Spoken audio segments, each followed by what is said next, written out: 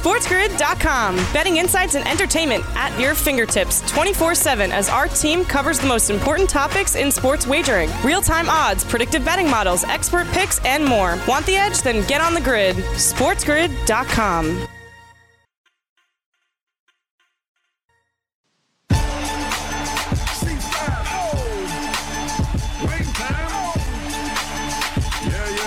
Rise and shine, sports investors. It is another beautiful day in the neighborhood. Thursday, September 24th.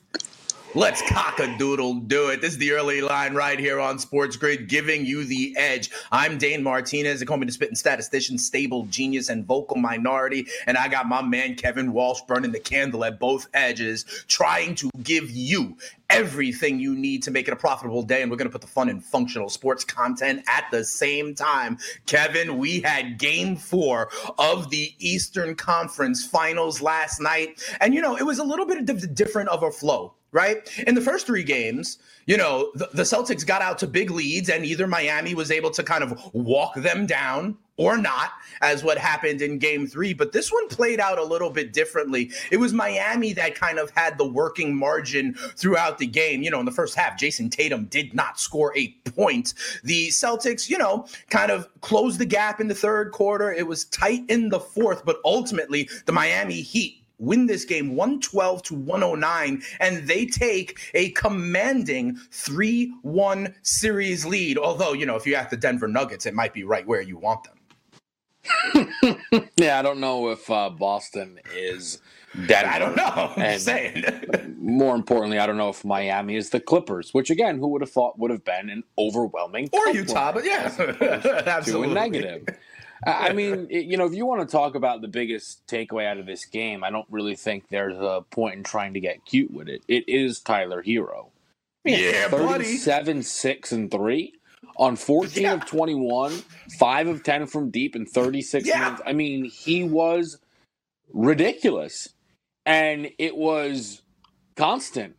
I mean, he came in and through 3 quarters was fantastic, had 20 points, and then he's like, yeah, what if I go for 17 in the fourth? I'd like to see that.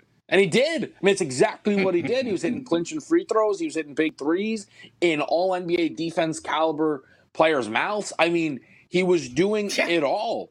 And that was the thing for the Heat, is when they needed a bucket, right? Something that earlier in this series felt like when that moment came for the Celtics, they weren't able to find. I think back to that Lakers-Nuggets game. We saw the other night where the Lakers couldn't cross that threshold with a bucket. Yeah. The Heat offensively didn't get stuck, and a lot of that had to do with Tyler Herro's production. Yeah, I completely agree with you, Kev. I'm a fan of Tyler Herro. I'm a fan of a lot of pieces of Tyler Herro's life, but that's another story for another day. Let me ask you this, though, Kev. For a lot of these playoff teams, okay, we have had a similar question. We've been asking, who's going to be that other guy? Who's going to be the main member of the supporting cast, whether it's like a big 2 or a big 3? We've always been looking for that Robin, right? With Milwaukee, it was like, would Middleton do this? Would Brook Lopez fill that role? With the Toronto Raptors, it was like, who is that guy to close and depend on, right? In the Western Conference, we've been saying this as well. Who will be the third for the Lakers to support LeBron and AD? We've had similar questions about the Denver Nuggets. We've talked about the number of closers that the Celtics may have, or the value of having Dame Lillard and CJ McCollum. For Miami, it's always been Jimmy Butler. Is this closer? Is this guy that you can go to get a bucket, right? And I believe that still. Dude is, a dog, an alpha. Absolutely. As we welcome in our radio audience from around the country here onto Sports Grid, Dave Martinez and Kevin Walsh here on the early line. Kev, I got to ask you, though, on Miami, right? Is it Goran Dragic? You know what I mean? Is it these young kids that are shooting Duncan Robinson and Tyler Herro? Is it Bam Adebayo? Or do they not need it? Because at one point we didn't think the Raptors needed it, but at some point we realized they did. They have Jimmy Butler. Do you think Tyler Herro is ascending to be like the Robin? Or is this Goran Dragic? How is that who do you trust with Miami that's not Jimmy Butler in these tight spots? You know what's funny? I think one of the things that we've learned this postseason that the way that the big three Miami Heat were constructed, right? Where it was LeBron, Right. Wade, Bosh, right? And the Boston Celtics before that. Yeah, no, right. Like these big threes, right? The big three, yep. A lot of times got to the postseason and we've said, all right, who's your big three? And I think we're learning that it doesn't have to be a definitive third. In an ideal world, you have your two stars that you can trust. And Jimmy Butler and Bam Adebayo were all-stars this year. And you just turn and you say, who's going to step up for us?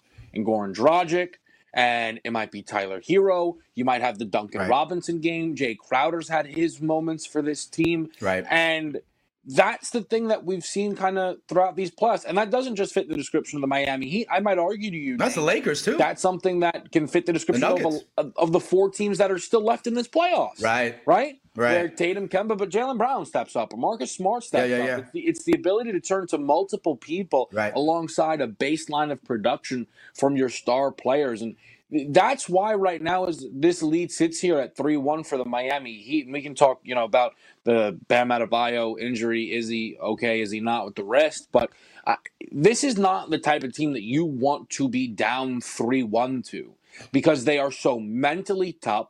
They are legitimately deep. They have a number of guys that can do it. And I mean, listen, it's going to be really hard to beat this team any given night. They've only lost twice the whole postseason. Yeah. You now have to beat them 3 times in a row? That's a mountain if I've ever seen one. Yeah, no, I hear you, and maybe it is evolving, right, to the big 2+. Got it with the other guy that can step up. Because we said the same thing, right? AD and LeBron. And then, sometimes Rondo, sometimes Kuzma, sometimes KCP, and same with Denver. And we'll talk about that series. And like you mentioned, Bam Adebayo when we come back right here on the early line.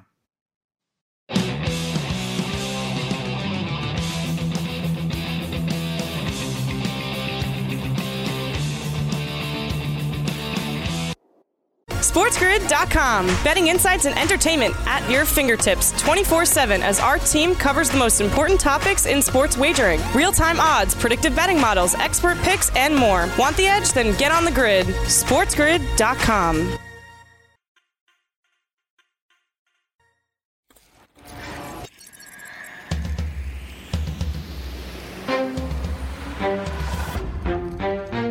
This is Sports Grid. Get on the grid.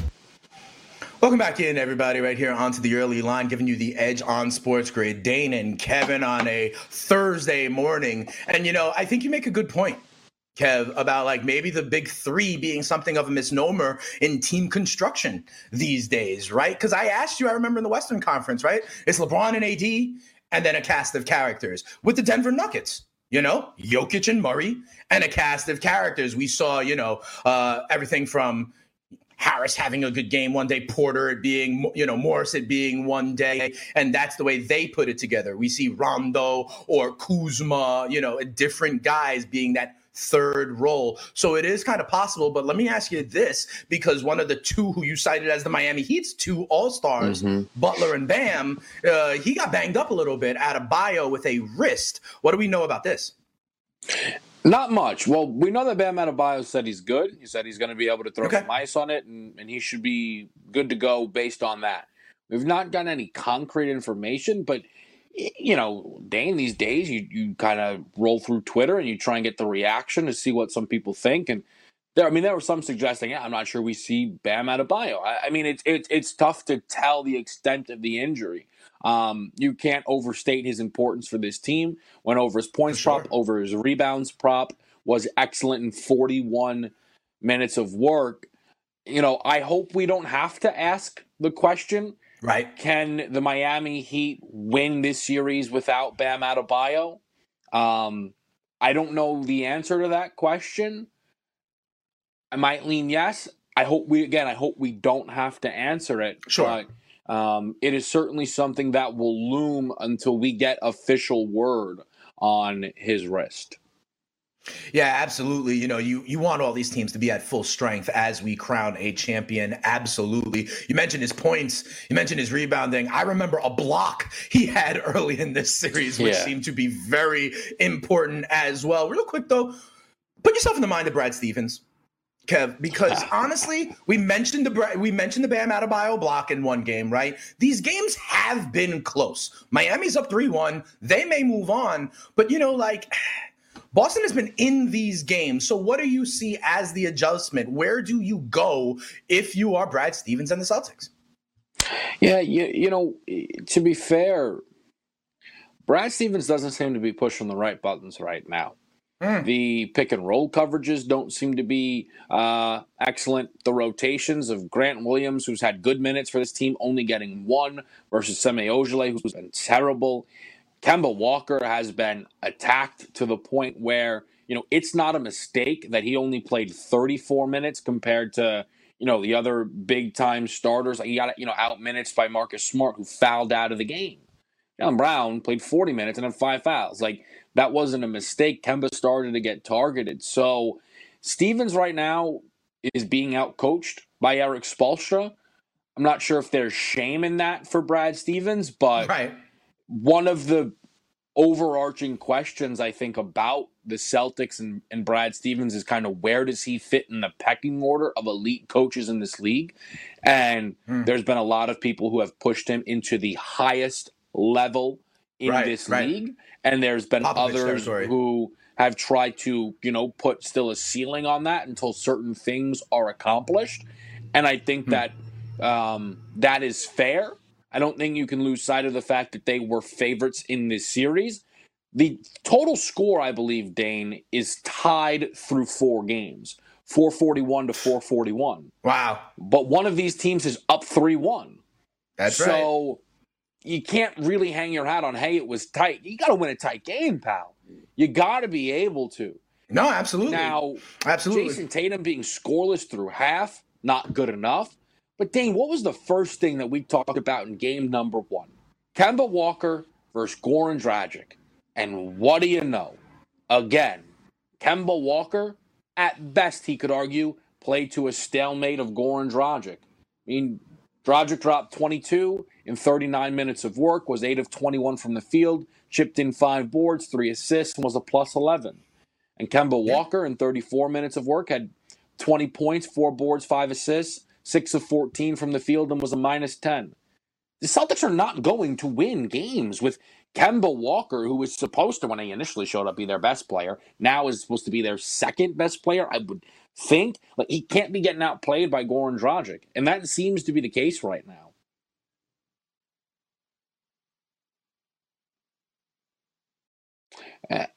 And as we continue to, look at this series, the one thing I will note before we, move on, Dane, is the 3-point shooting from this game. If you just look at the fact that the Heat were able to win and score 112 while shooting 27% from 3 and having 2 of their top 3-point shooters in the postseason, Duncan Robinson and Jay Crowder, combine 1 for 11, it's a scary sight for the Boston Celtics. It is, but we do have another NBA game to discuss because the Western Conference Finals get going again tonight. So talk to me about the Lakers and the Nuggets. You have been tuned into this series, obviously. I want to ask you to start on this. What kind of game do you expect from LeBron? Because at some games in this series, you've been all over his assists prop, thinking that as a leader of his team, he's getting people else involved, and he has done that. At times, I believe he's had 11 and 12 assists in this series. There have been other games where you're like, nah, I think we have a big LeBron game. He might go for 30 in this one with the Lakers up 2-1. But, maybe more than ever before in these playoffs, feeling like a kind of pivot game, right? Because if Denver wins this game, I know you love the Lakers and all, but if Denver wins this game, we got a series, and then Denver has a real claim here. So in what I believe could be the most highest leverage game for the Lakers so far in the bubble, what do you expect out of LeBron? Yeah, I mean, no matter how much I love this team, a series that's 2-2 is obviously a series, right? Yeah, no, this is the most critical game for the Lakers in the bubble. The Lakers haven't played a series to 2-2 yet. Now, there's been opportunities in each and every one of the other two series for the team to make it 2-2, and the Lakers have pushed forward. The interesting thing here is, will Vogel throw LeBron and AD out there for about 40 minutes of work? Now, maybe it won't be necessary depending, but let's just call it the first 33 minutes of the first 36 of this game, meaning 33 in the first three quarters. Because if so, that's where I think the Lakers are going to be really tough to handle for the Nuggets. And LeBron is, again, for people who follow him very closely, you get the feel for this. Others might feel like it sounds ridiculous, but not that he's not trying, not that he's not putting his best foot forward. It's outrageous. It's the Western Conference Finals. But you can see the moment he is switching his approach. Mm-hmm. And sometimes it's as simple as where he calls for the basketball. And at times, it's that top of the key area in a little bit of a post situation.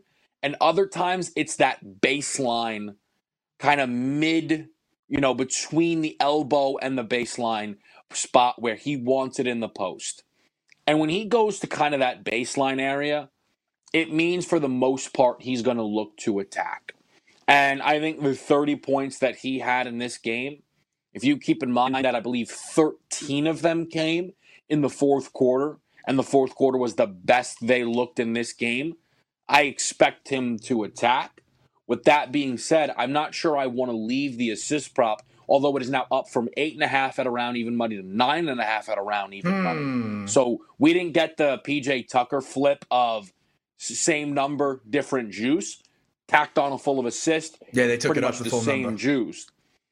I think LeBron having 11 assists, 9 in the first half, by the way, in a game where the Lakers only scored 106 and shot 23% from the field, I think I might still want to pull the assist number into the props for me and play over points plus assists the same way that we did in the last game. But if I could only play one of those markets, I'd lean on points in the biggest games. LeBron steps up. This is the biggest game that he has played since the 2017 NBA Finals game number 1. Yeah, no, I think it's really interesting. And we talk about like that, the others, right? The number 3. The question for me is, how much trust will LeBron continue to have in some of these other guys if it gets tight? And the tendency is to, like you say, flip that switch on some level. He may still have to trust Kuzma and others. We'll talk about it a little bit more when we come back, but we got the news update right now to catch you up. SportsGrid.com. Betting insights and entertainment at your fingertips 24/7 as our team covers the most important topics in sports wagering. Real-time odds, predictive betting models, expert picks, and more. Want the edge? Then get on the grid. SportsGrid.com.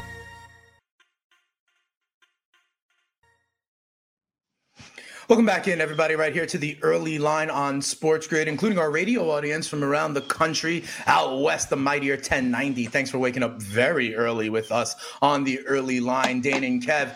Kev, I want to ask you, we talked about kind of the Lakers, how they may try to do it, specifically how LeBron may try to puppeteer it all, right? And great players do that. They flip the switch, when they need to put it on their shoulders versus get everybody involved. We have seen that from great players around, throughout history.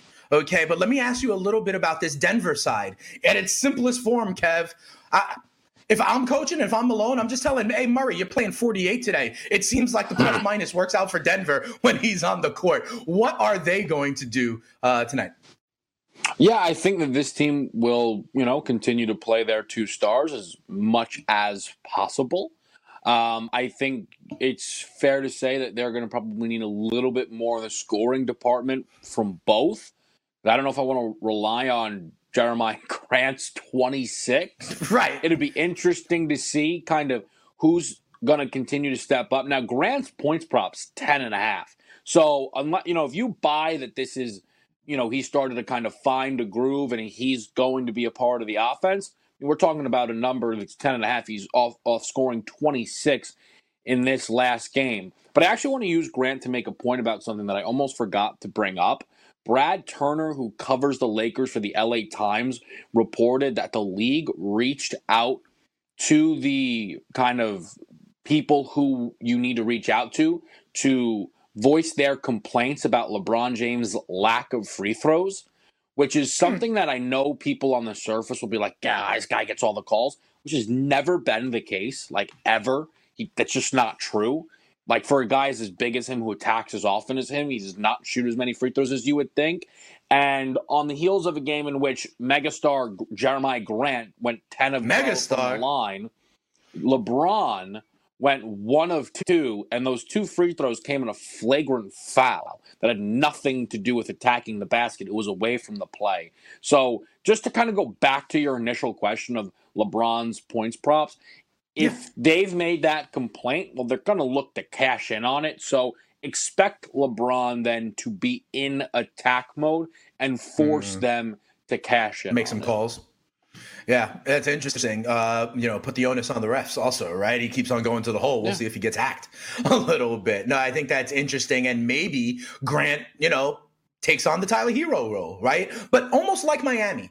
You know what I mean? Like, I can see it Dragic one day. I can see it Herro one day. I can see it Robinson one day. For Denver, listen, it could be Grant. It could be Porter. It could be Millsap. We'll see who plays that third role. I don't know that I would cast my lot with any one of them because I kind of do believe that third guy can be a different one every day, similar to what we're seeing in Miami. Well, game 4, and like you said, the highest leverage game for LeBron in about 2 or 3 years will happen tonight. So we will definitely be talking about it. As it stands, the Lakers are 6-point favorites in this one with a total at 214.5. Last night's game went over the total, even though we were talking about how, things continue to tighten up as we get further and further along in the playoffs. Kev, I want to turn our attention to Major League Baseball because, we got 4 days left, Kev. Thursday, Friday, Saturday, Sunday. We've got 4 days left. A number of teams are playing more than 4 games still, and those games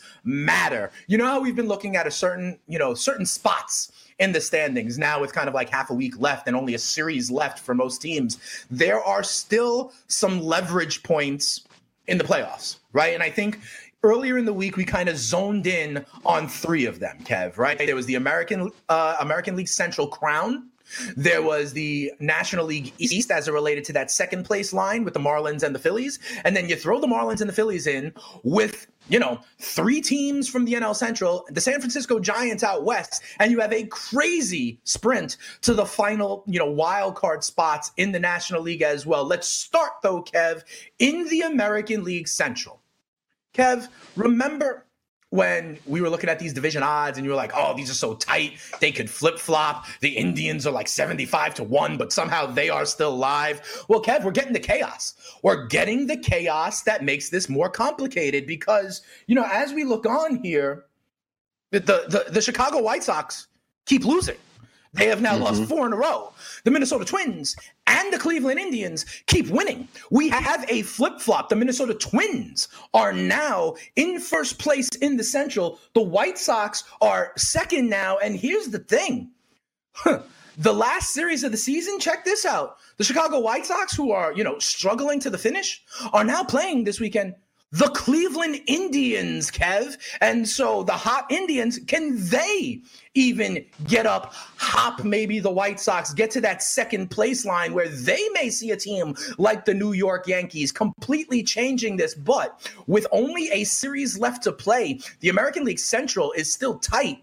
The Cleveland Indians are in third place at 2.5 back. But they play another one of these teams and can still make some hay. How do you think this shakes out? Because they're going to be playing each other. Then to note, Kev, Cleveland then finishes off against the Pittsburgh Pirates. Not that tough, right? The White Sox, they play the Chicago Cubs in a battle of Chicago, and the Cubs probably have some seeding on the line as well. The Minnesota Twins, they are off today. Ironically, oh, wow, still an off day for teams. And they finish with another team that has to win their games. They finish with the Cincinnati Reds. How do you see the AL Central playing out? Specifically, this game today, Cleveland is live. Yeah, what stands out with this Central is kind of the state of the Astros as well as the Blue Jays means that one of these teams slots into this 5-4 game pretty much undeniably. As, you know, if you look at Cleveland, they're a full 4 games better than the Astros. So unless a real collapse kind of like there's, you know what I mean? So one of these teams is going on the 5-4 line. You take a look right now, Cleveland, or I should say the White Sox, are kind of a game up on the Yankees, or 2 games up. Like it's all a little bit weird right now. Sure. Mismatched, yeah. One of these teams is going to be able to host a game. One of these teams could end up as the 2 or the 3 seed. The other, like the whole thing, and one's going to be the 7, shifting. Yes, like and certainly won't have the 7th best record in the American League.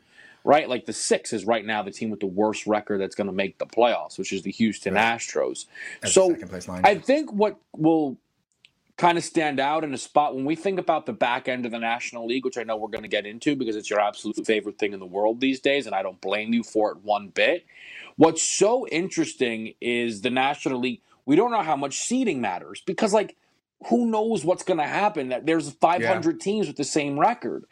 But there's very obvious things on the line here for these teams. The Twins have a great chance. If you win your division, you're going to host a first-round matchup.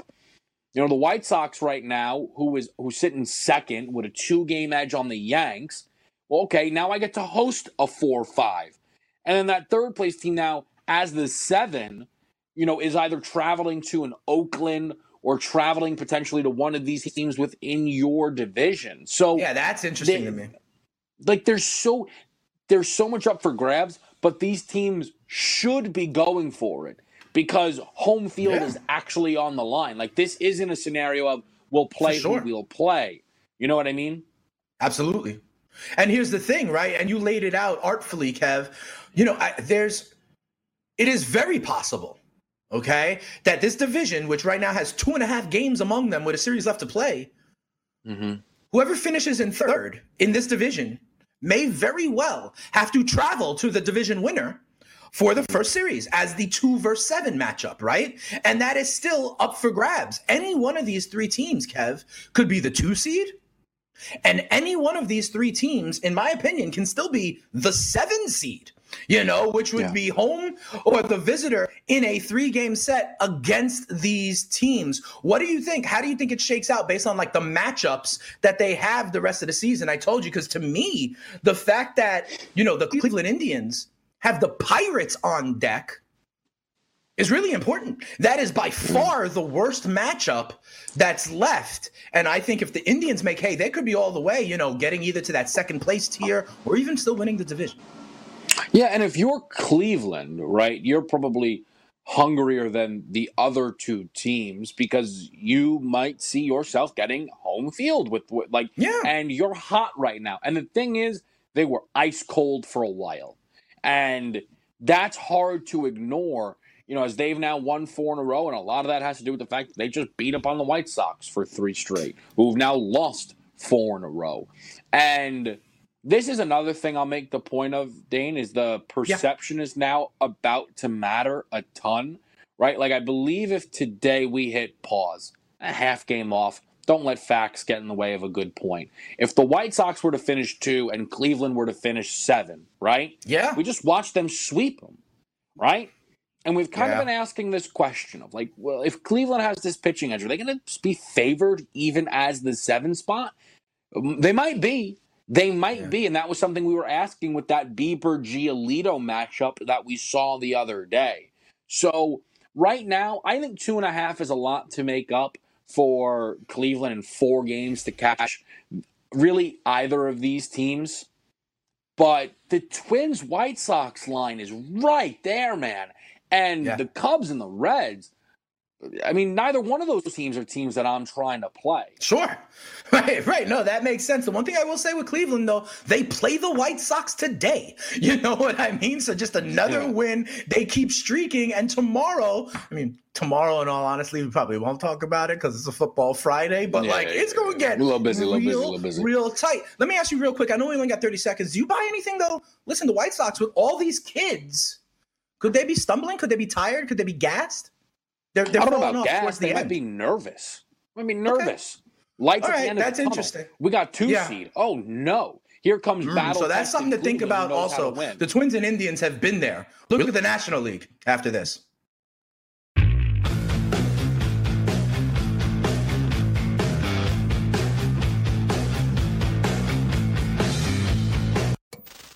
SportsGrid.com. Betting insights and entertainment at your fingertips 24/7 as our team covers the most important topics in sports wagering. Real-time odds, predictive betting models, expert picks, and more. Want the edge? Then get on the grid. SportsGrid.com.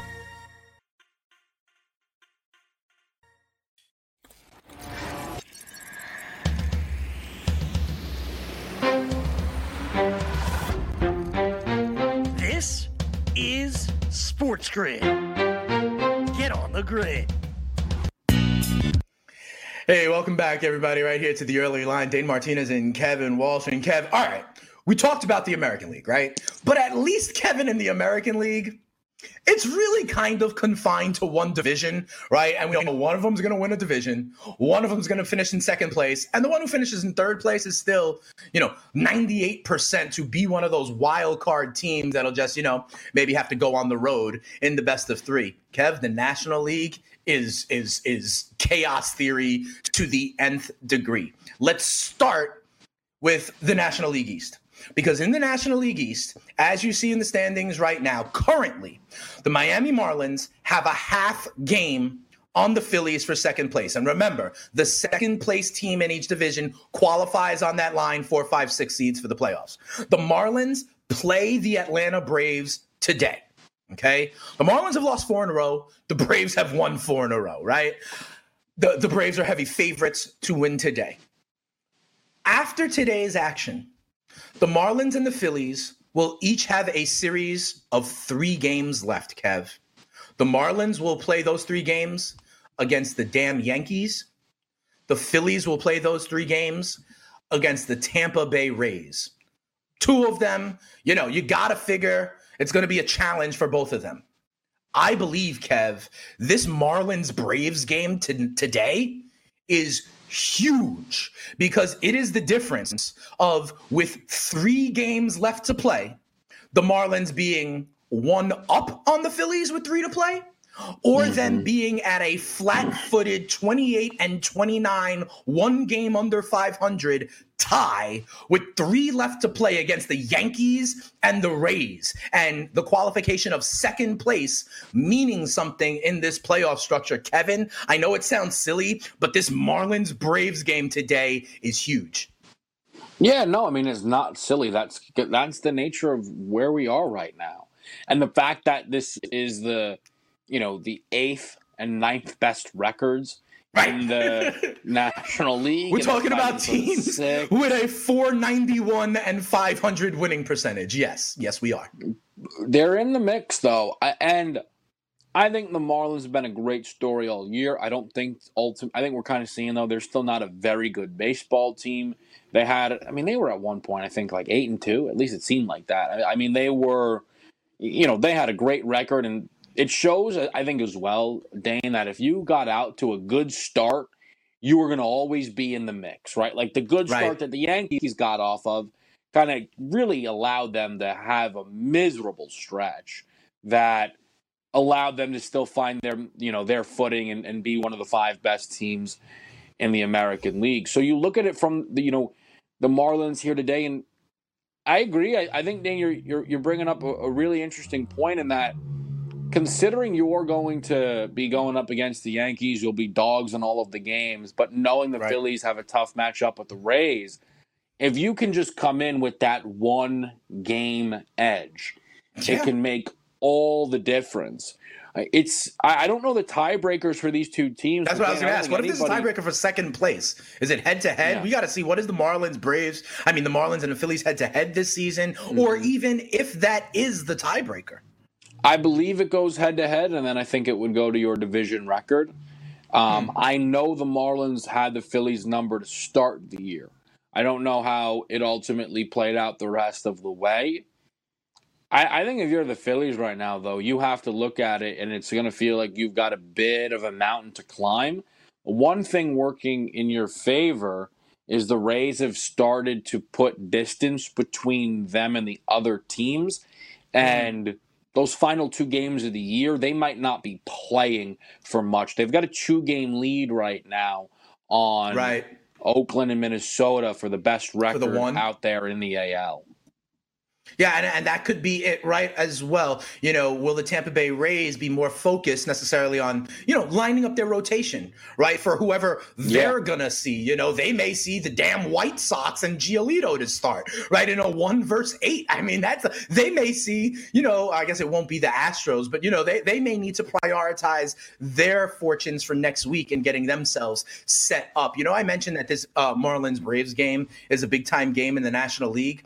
Kev, the biggest game in the National League, though, belongs in the NL Central, where the Milwaukee Brewers and the St. Louis Cardinals are about to start a series, Kev, where they will play 5 games against each other in the next 4 days.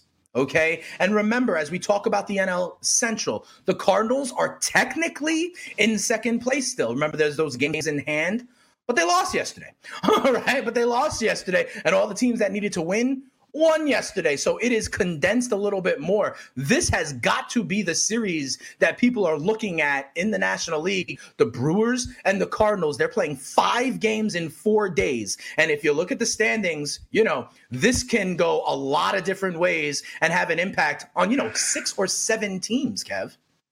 This is the thing, right? So we said that the White Sox have a difficult matchup in the Cubs. But I think that it would be fair to look at that the other way as well and say the Cubs have a difficult matchup with the White Sox. The Cardinals are 2 games up on the Brewers in the loss column. Now, the head-to-head nature makes that a very catchable gap, but 2 games in this stretch is within reason. The Cardinals are only 2 back of the Cubs in the loss column with 1 billion games left to play. There's a reason why there's only a Z next to the Cubs name and not the X that sits next to the Y or whatever. Yeah. Like, you thought this was weird? What happens when the Cubs somehow bounce back to the 5-4 game and they're playing the Padres? I'm just saying, like, the Cardinals. How do I say this without sounding ridiculous? Everything that happened with the Cardinals that got them shut down is awful, and you wish it didn't happen, and it would be much easier for us all to be on level footing. But boy, has it created some absolutely fun scenarios here towards the back end of this season. Yeah, that's what I'm talking about. And don't forget about the San Francisco Giants. They are still involved in this one as well. They play Colorado. And then, ironically, they have a series to finish up against the San Diego Fathers. And the Fathers are pretty much the one team that is like as locked in as any, right? So similar to the point you make about the Rays, the priority for the Padres may in fact be to line up that rotation. But Kev, I mentioned the Padres and their rotation because the Padres in their rotation got bad news yesterday. Their acquisition at the trade deadline from the Cleveland Indians, Clevenger, it looks like he got banged up, had a tweak, a strain, the bicep, the tricep in his arm, and the Padres fear that it is a big-time injury. They may have to shut Clevenger down for the season. Now, everyone loved it when they made this acquisition. They thought that was like the cherry on top to make them a true contender vis-a-vis, say, the Dodgers out west. But it looks like Mike Clevenger may be banged out for the year. Yeah, I mean, that's a tough blow. That was the type of move that had a lot of people believe this was the second, like undeniably the second best team in the National League. They started to be priced as such, in the futures market. It's a real tough blow for them. And, we were just kind of talking to listen, you don't want to say that you want to pick your opponent because it gets messy. I get that. But I'm not a Padres fan, so I can say it. you'd much rather play the Miami Marlins than the St. Louis Cardinals. And for a good while, it looked like you might be playing the Miami Marlins instead of the St. Louis Cardinals. And we also just said there's a world where it's the Chicago Cubs, right? So this is a spot here for the Padres. Could be the Phillies good. too. You know where you are. You're gonna be playing in the 4-5 game, and that's what it is, right? Like you don't have to worry about it in that regard. You're gonna host the 4-5 game. Any other result there would be absolutely shocking. And I don't actually know if any other result is really in play outside of them losing out, and I think maybe St. Louis winning out. But that, again, doesn't seem super likely. So you know where you sit. You have the opportunities you've mentioned with the Rays to line up your rotation to be ready to go. And, the Padres don't play, so it's a week from yesterday, really, their next meaningful baseball game. It's a spot where you're going to want to be cautious. I'm not playing Tatis all four of these games. Right. Not playing any all four of these games. You want to keep the guys in rhythm, but this is a spot now for the Padres where you see Clev go down, and it's like, all right, man, let's just get there and let's just get rolling. Yeah, no, I hear you both on the injury side and the kind of organizing your pitching staff, right? Whether it's the rotation, making sure key bullpen arms do not pitch on a Saturday or Sunday so that they are rested. But there's just so much still up for grabs here, Kev. Another team in this mix that we have to talk about is the Cincinnati Reds, because honestly, Kev, I think they may be the most dangerous of them all. They're certainly the hottest of them all. They have won 8 of their last 10, including a victory yesterday, led by, listen, Kev, Trevor Bauer, who is phenomenal these days. Trevor Bauer now leads the National League with his 1.73 ERA. He leads the National League now with 100 strikeouts. Kev, think about that. 100 strikeouts in a 60-game season. That's on pace for something like 250 strikeouts in a real season. He's pitching to a 1.73 ERA. And I've been, my philosophy here on the kind of big three at the top of the rotation. Bauer, Castillo, and Gray have been proving themselves. And Kev, much like we talked about with those AL Central teams, here in the NL Central, the Reds seem to be one of these hot teams. They are ironically off today, but Kev, they finish with a 3-game set against the Minnesota Twins, which is no easy task. You think the Reds and this pitching staff can stay hot all the way in? Well, that's the question, is kind of how does the pitching staff line up for the Reds? I believe Castillo... Well, Bauer went yesterday. Yeah, I believe Castillo's supposed to be Saturday and Sonny Gray on Sunday. So...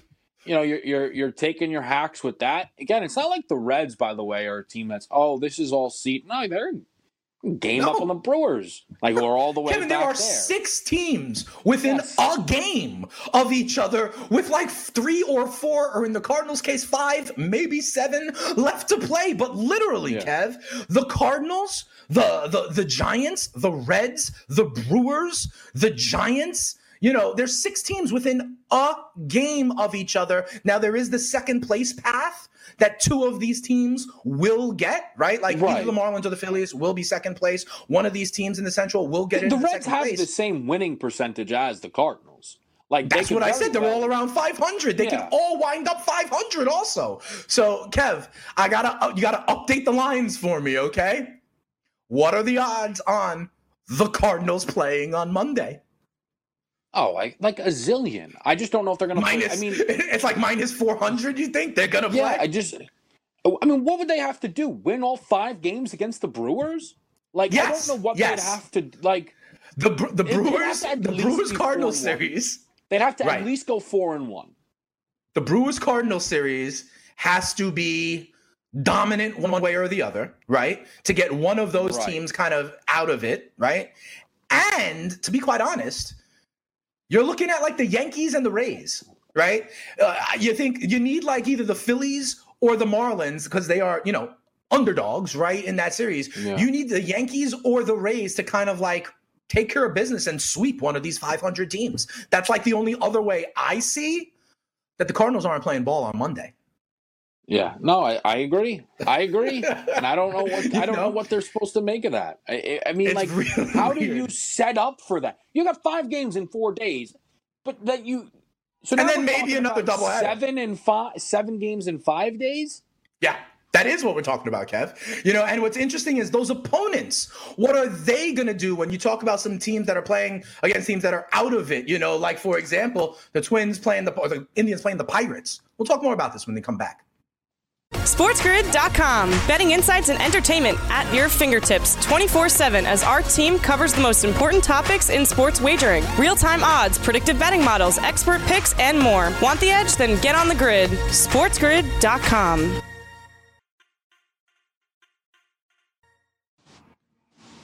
Hey, what's going on, everybody? Dane Martinez and Kevin Walsh back here on the early line. And Kev, we're talking about the very end of the season, right? How we're getting to the end, how it's all kind of coming down on people. I did find this interesting. Angels infielder Andrelton Simmons informed his team, like, you know what, with about 5-6 games left to play, I'm done. I'm going to opt out for the rest of the season. Now, we saw some members of the Mets do this midseason, right? Cespedes and Stroman. But, I mean, this is like 3 days left, Kev. And I wonder what is behind this from him, because, he's going to lose about $500,000 by missing these last games, when honestly, he could have been like, I tweaked my hammy. I don't feel good. I'm not up for these. But he decided to formally opt out for the team. Like, what do you think about this? Is this cool? Is this just him being like, I'm done. Forget this. I'm out. I mean, ultimately, he's leaving money on the table, so I don't think that's a decision made lightly, and it was one that he felt necessary for him. It's one that draws my attention, though, to the season that was for the Angels. Considering the Astros will make the playoffs, I don't think you really can label their season all that disappointing. Boston was a disaster, but we all saw it had that kind of potential to be that year. So when you look at the rest of the American League, I mean, the fact that this team has started to just peel together some decent baseball and are going to finish not all that far out from the picture, when Dane, a month ago, they had the worst record in the American League. I think this is going to be a team that really looks back on this season as an opportunity missed, because, look, anything can happen in a 60-game stretch, but 162 is a lot harder. I think next year the playoffs are supposed to stay expanded, so that opportunity will be there. But listen, this is an Angels team that has to look at this year as, hopefully they can build off this back-end stretch and find some success, because this was a real disappointing year for them. Yeah, and remember, they got out the gates really slow. Remember, like Mike Trout having a kid, Randon not playing for the beginning, like the first week he was banged up, and they still wind up getting pretty close. I wonder, to be honest, if like teams like the Pirates, who are playing the Indians this last weekend, or the Tigers, who may have this doubleheader to play on Monday against the Cardinals, will any of those players be like, not chill, I'm done, I'm opting out, and it doesn't mess with any kind of competitive balance? But this last few days are going to be very interesting in Major League Baseball. We talk football in hour 2 next. SportsGrid.com. Betting insights and entertainment at your fingertips 24/7 as our team covers the most important topics in sports wagering. Real-time odds, predictive betting models, expert picks, and more. Want the edge? Then get on the grid. SportsGrid.com.